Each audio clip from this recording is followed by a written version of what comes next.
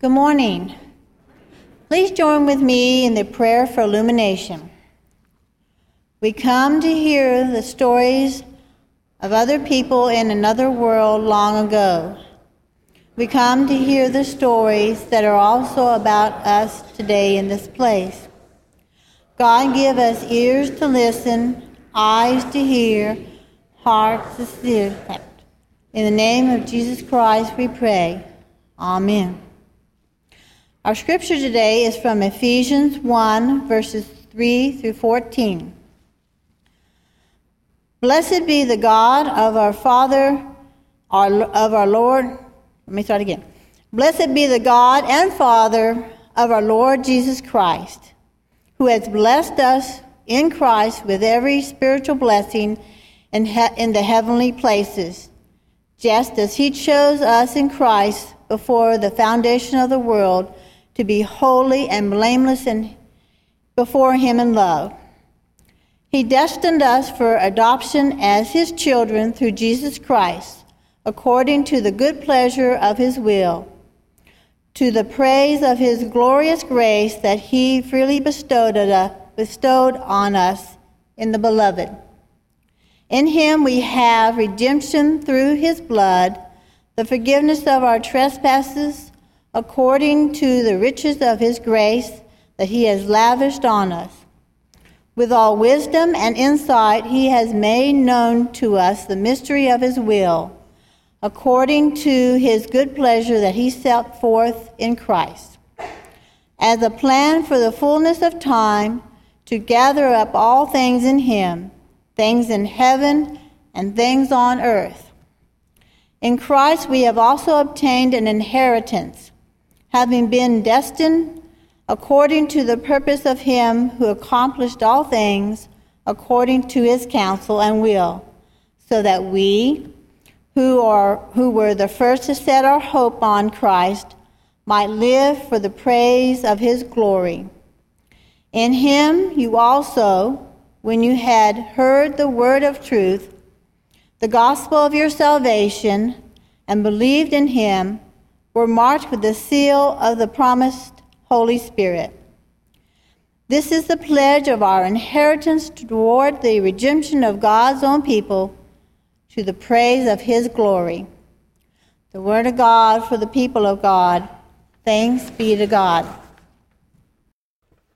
So I have to confess, I cannot tell you factually if this is true, but maybe those of y'all who haven't had to, maybe if you've been accessing your cell phone, you could tell me. But apparently Richard Branson this morning is headed on a trip. Have you been watching the news, right? This wonderful race that's not a race, right? Between Bezos and Branson. I like to say it's boys with their toys, right? But anyways, it is technologically fascinating, right? That over the next 2 weeks, there'll be two gentlemen who will go up into space for a little while and then return back to Earth. And they'll do it all in the craft that they made themselves, Asterix. Right? I love it when they say, yeah, Richard Branson, the first person to go to space in a craft that he built himself. And I always go, asterisk, right? Because it's not like he's back in his shop, doing a little metalworking, pulling an engine out of the junkyard. It's not like he's headed out to, Brazoria County's airport and he's just gonna, on a Saturday, take a little trip. No, right? This is a Virgin Atlantic spaceport that he's launching off from. The amount of accolades and accomplishment that he has got before he's even done it is amazing, right? If you wanted an example of what praise looks like, there you have it, right? A good week of praise and accolades for Richard Branson, right? Now, as we think about our passage for this morning and our kind of the journey ahead of us for the next 7 weeks as we look at the book of Ephesians, I think it's just interesting to begin with Richard Branson right?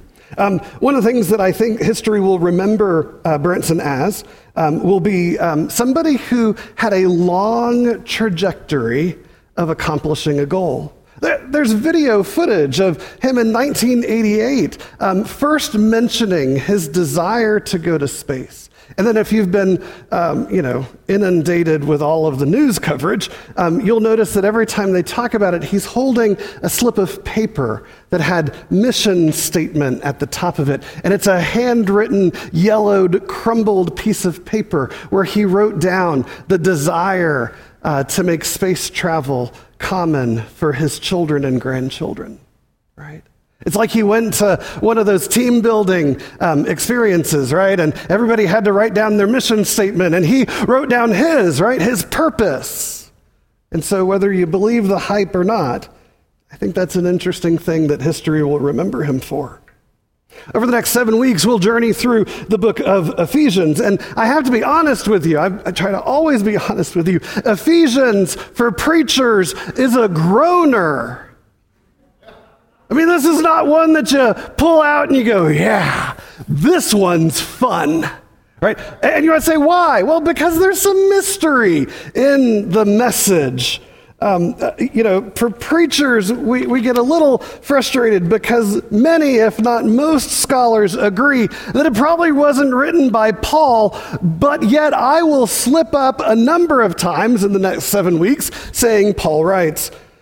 It also wasn't written really to a specific church. In some of the original manuscripts, it's like they copied and pasted a number of other churches in there. Most scholars say that it was a letter written by a student of Paul that was more like a newsletter that was circulated around to all the churches, as opposed to like a personal letter from Paul, to you. There are some other things that make it a groaner.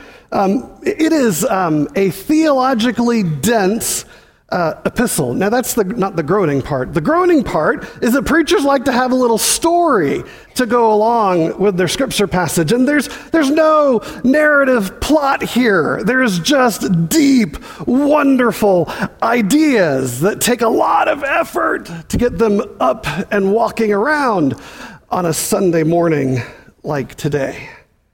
And so, regardless of my preferences, Ephesians is a profound letter that has wisdom for us today, and the church has found wisdom in it for centuries.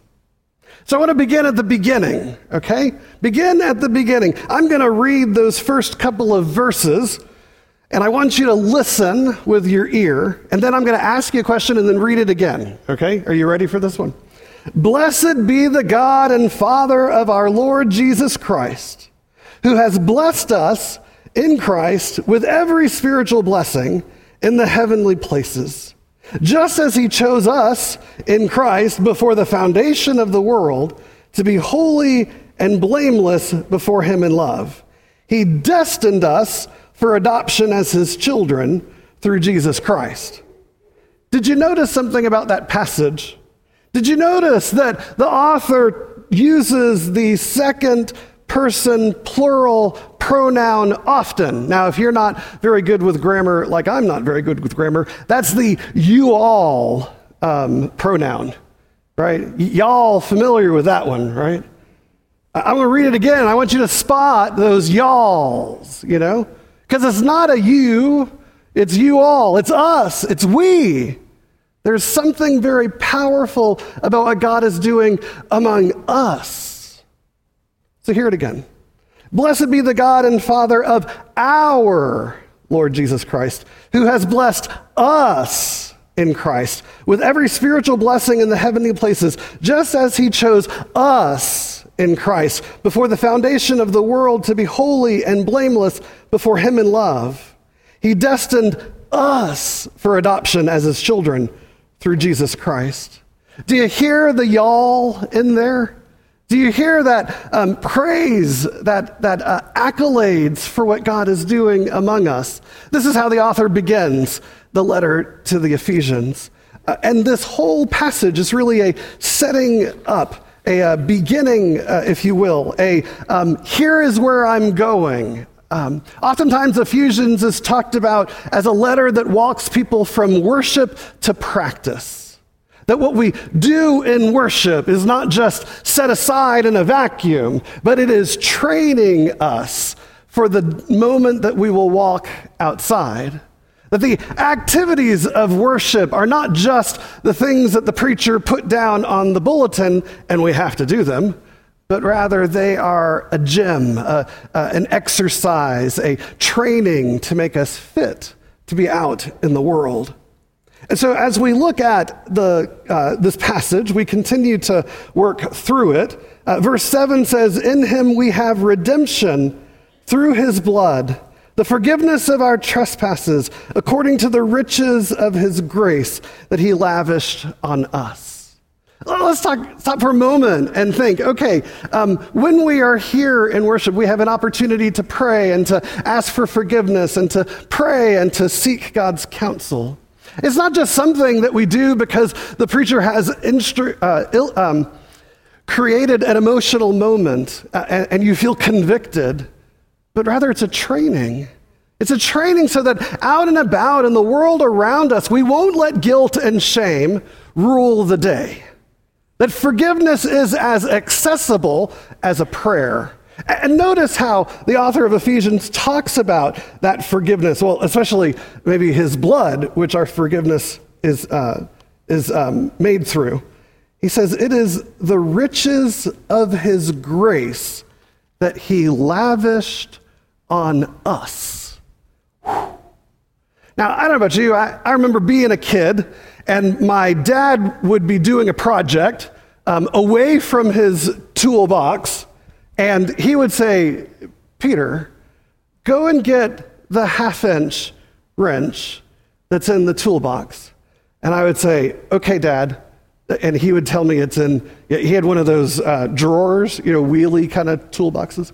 And he'd say, "It's in the 3rd drawer on the right in the back."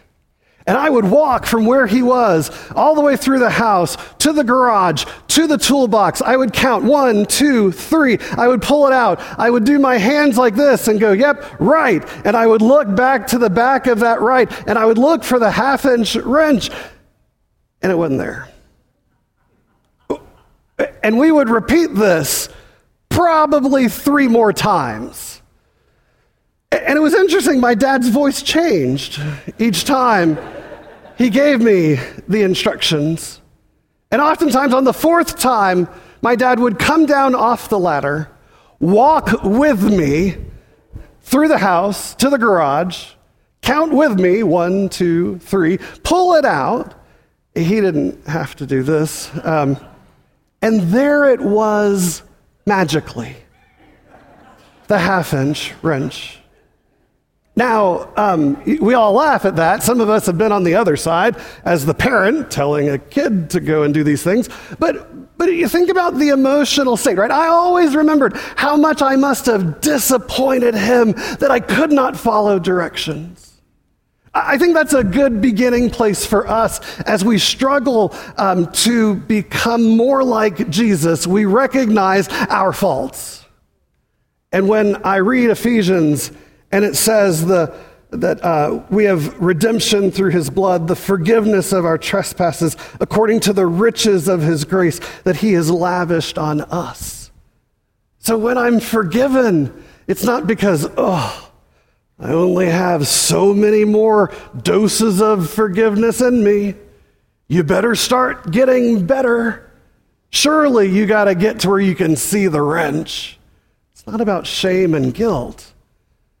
This is the lavish inheritance that God has to shower us with.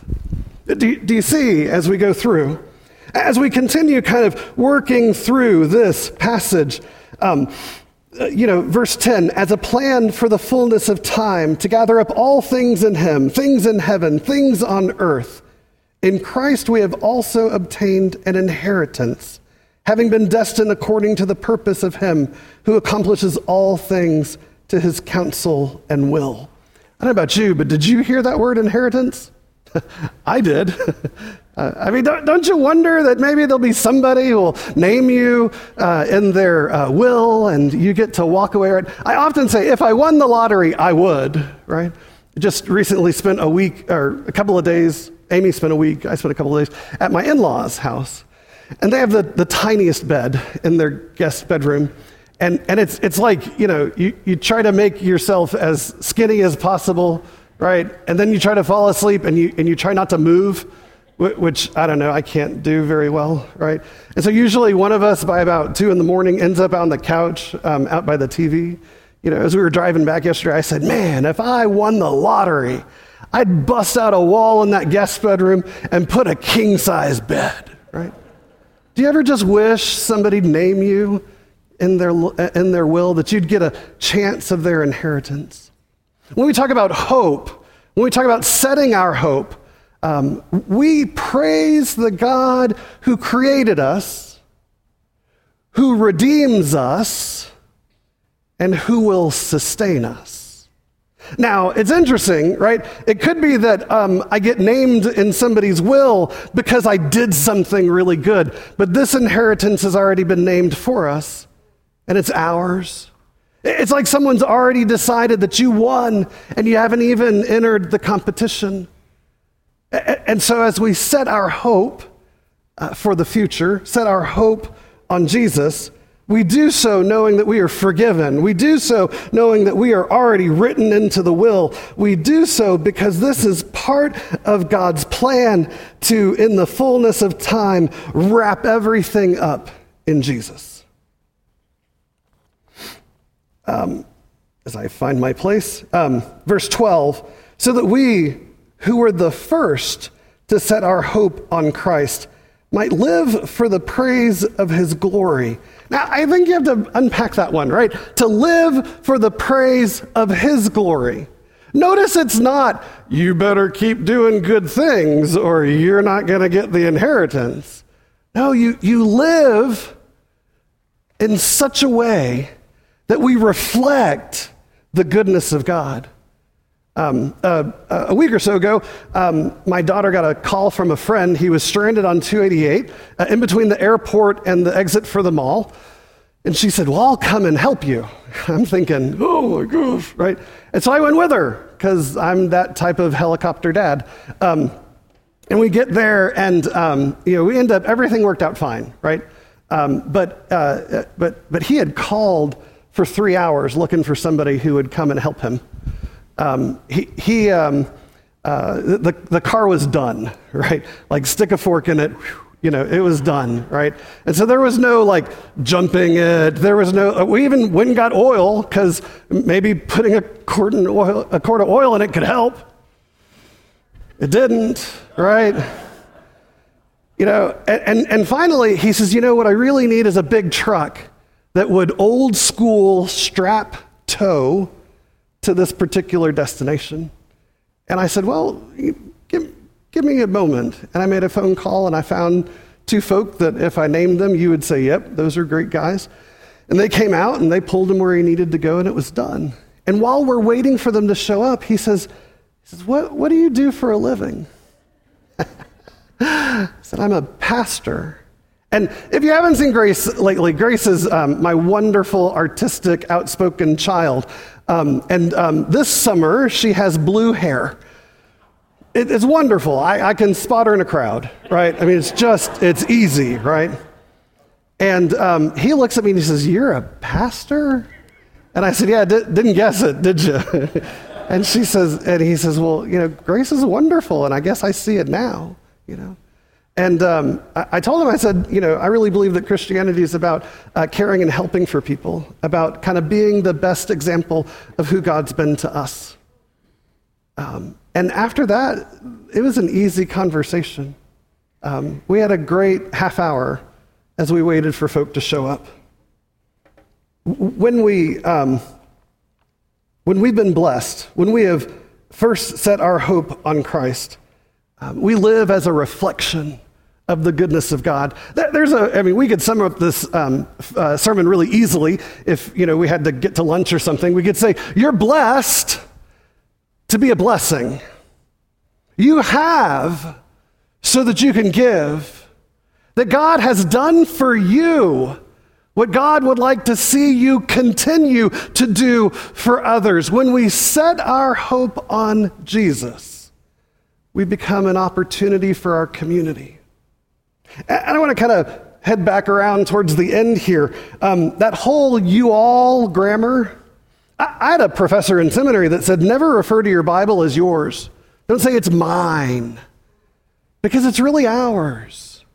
Because we participate in the blessings of God together, right? I mean, yes, you can go off into your own little place and have your own little Bible and do all that wonderful stuff, but it's really hard. It's hard to have Christian community. It's hard to have fellowship. I mean, I'm not Catholic, but I have great respect for Catholicism. They even recognize that you got to tell somebody your sins, and so that's how that confessional happens. That really, our faith is really ours. And so what are you going to do with it? And I think that's where Ephesians is headed, that what we do in worship matters because it trains us for the day-to-day life of discipleship. And so come along with me as we set our hope on Jesus and then see how that filters through our life and makes a big difference. At the beginning of the sermon, I talked about Richard Branson. I want to talk about one other person who deserves some praise. Her name's Avelia Avant-Garde. She's the National Spelling Bee winner this year. She's a 12, 13-year-old African-American girl from Louisiana, the face full of braces. And if you get a chance, go find the clip of where she spells the last word. And I'm not going to act it out because you'll laugh at me. But she has this twirl that she does that makes you feel like she's been working for this. And I loved it. I'm just old enough to not want to get my news on YouTube, and so I watch Good Morning America, and George Stephanopoulos is interviewing this cute kid, and he says, Avelia, spelling's just your side hustle. You have other talents. And she says, oh yeah, I want to play for the WNBA someday. And she already holds 3 Guinness Book World Records related to basketball. She's already been in a national commercial for Nike related to basketball. LSU decided to give her a full ride scholarship just over the weekend. What an amazing young lady. Sure, she's not going to space in the next hour. But don't you think she set her hope on something amazing? And was it wonderful to see her twirl in celebration? We live to set our hope on Jesus and to be a reflection of the good that God has done to us. In the name of the Father, the Son, and the Holy Spirit. Amen.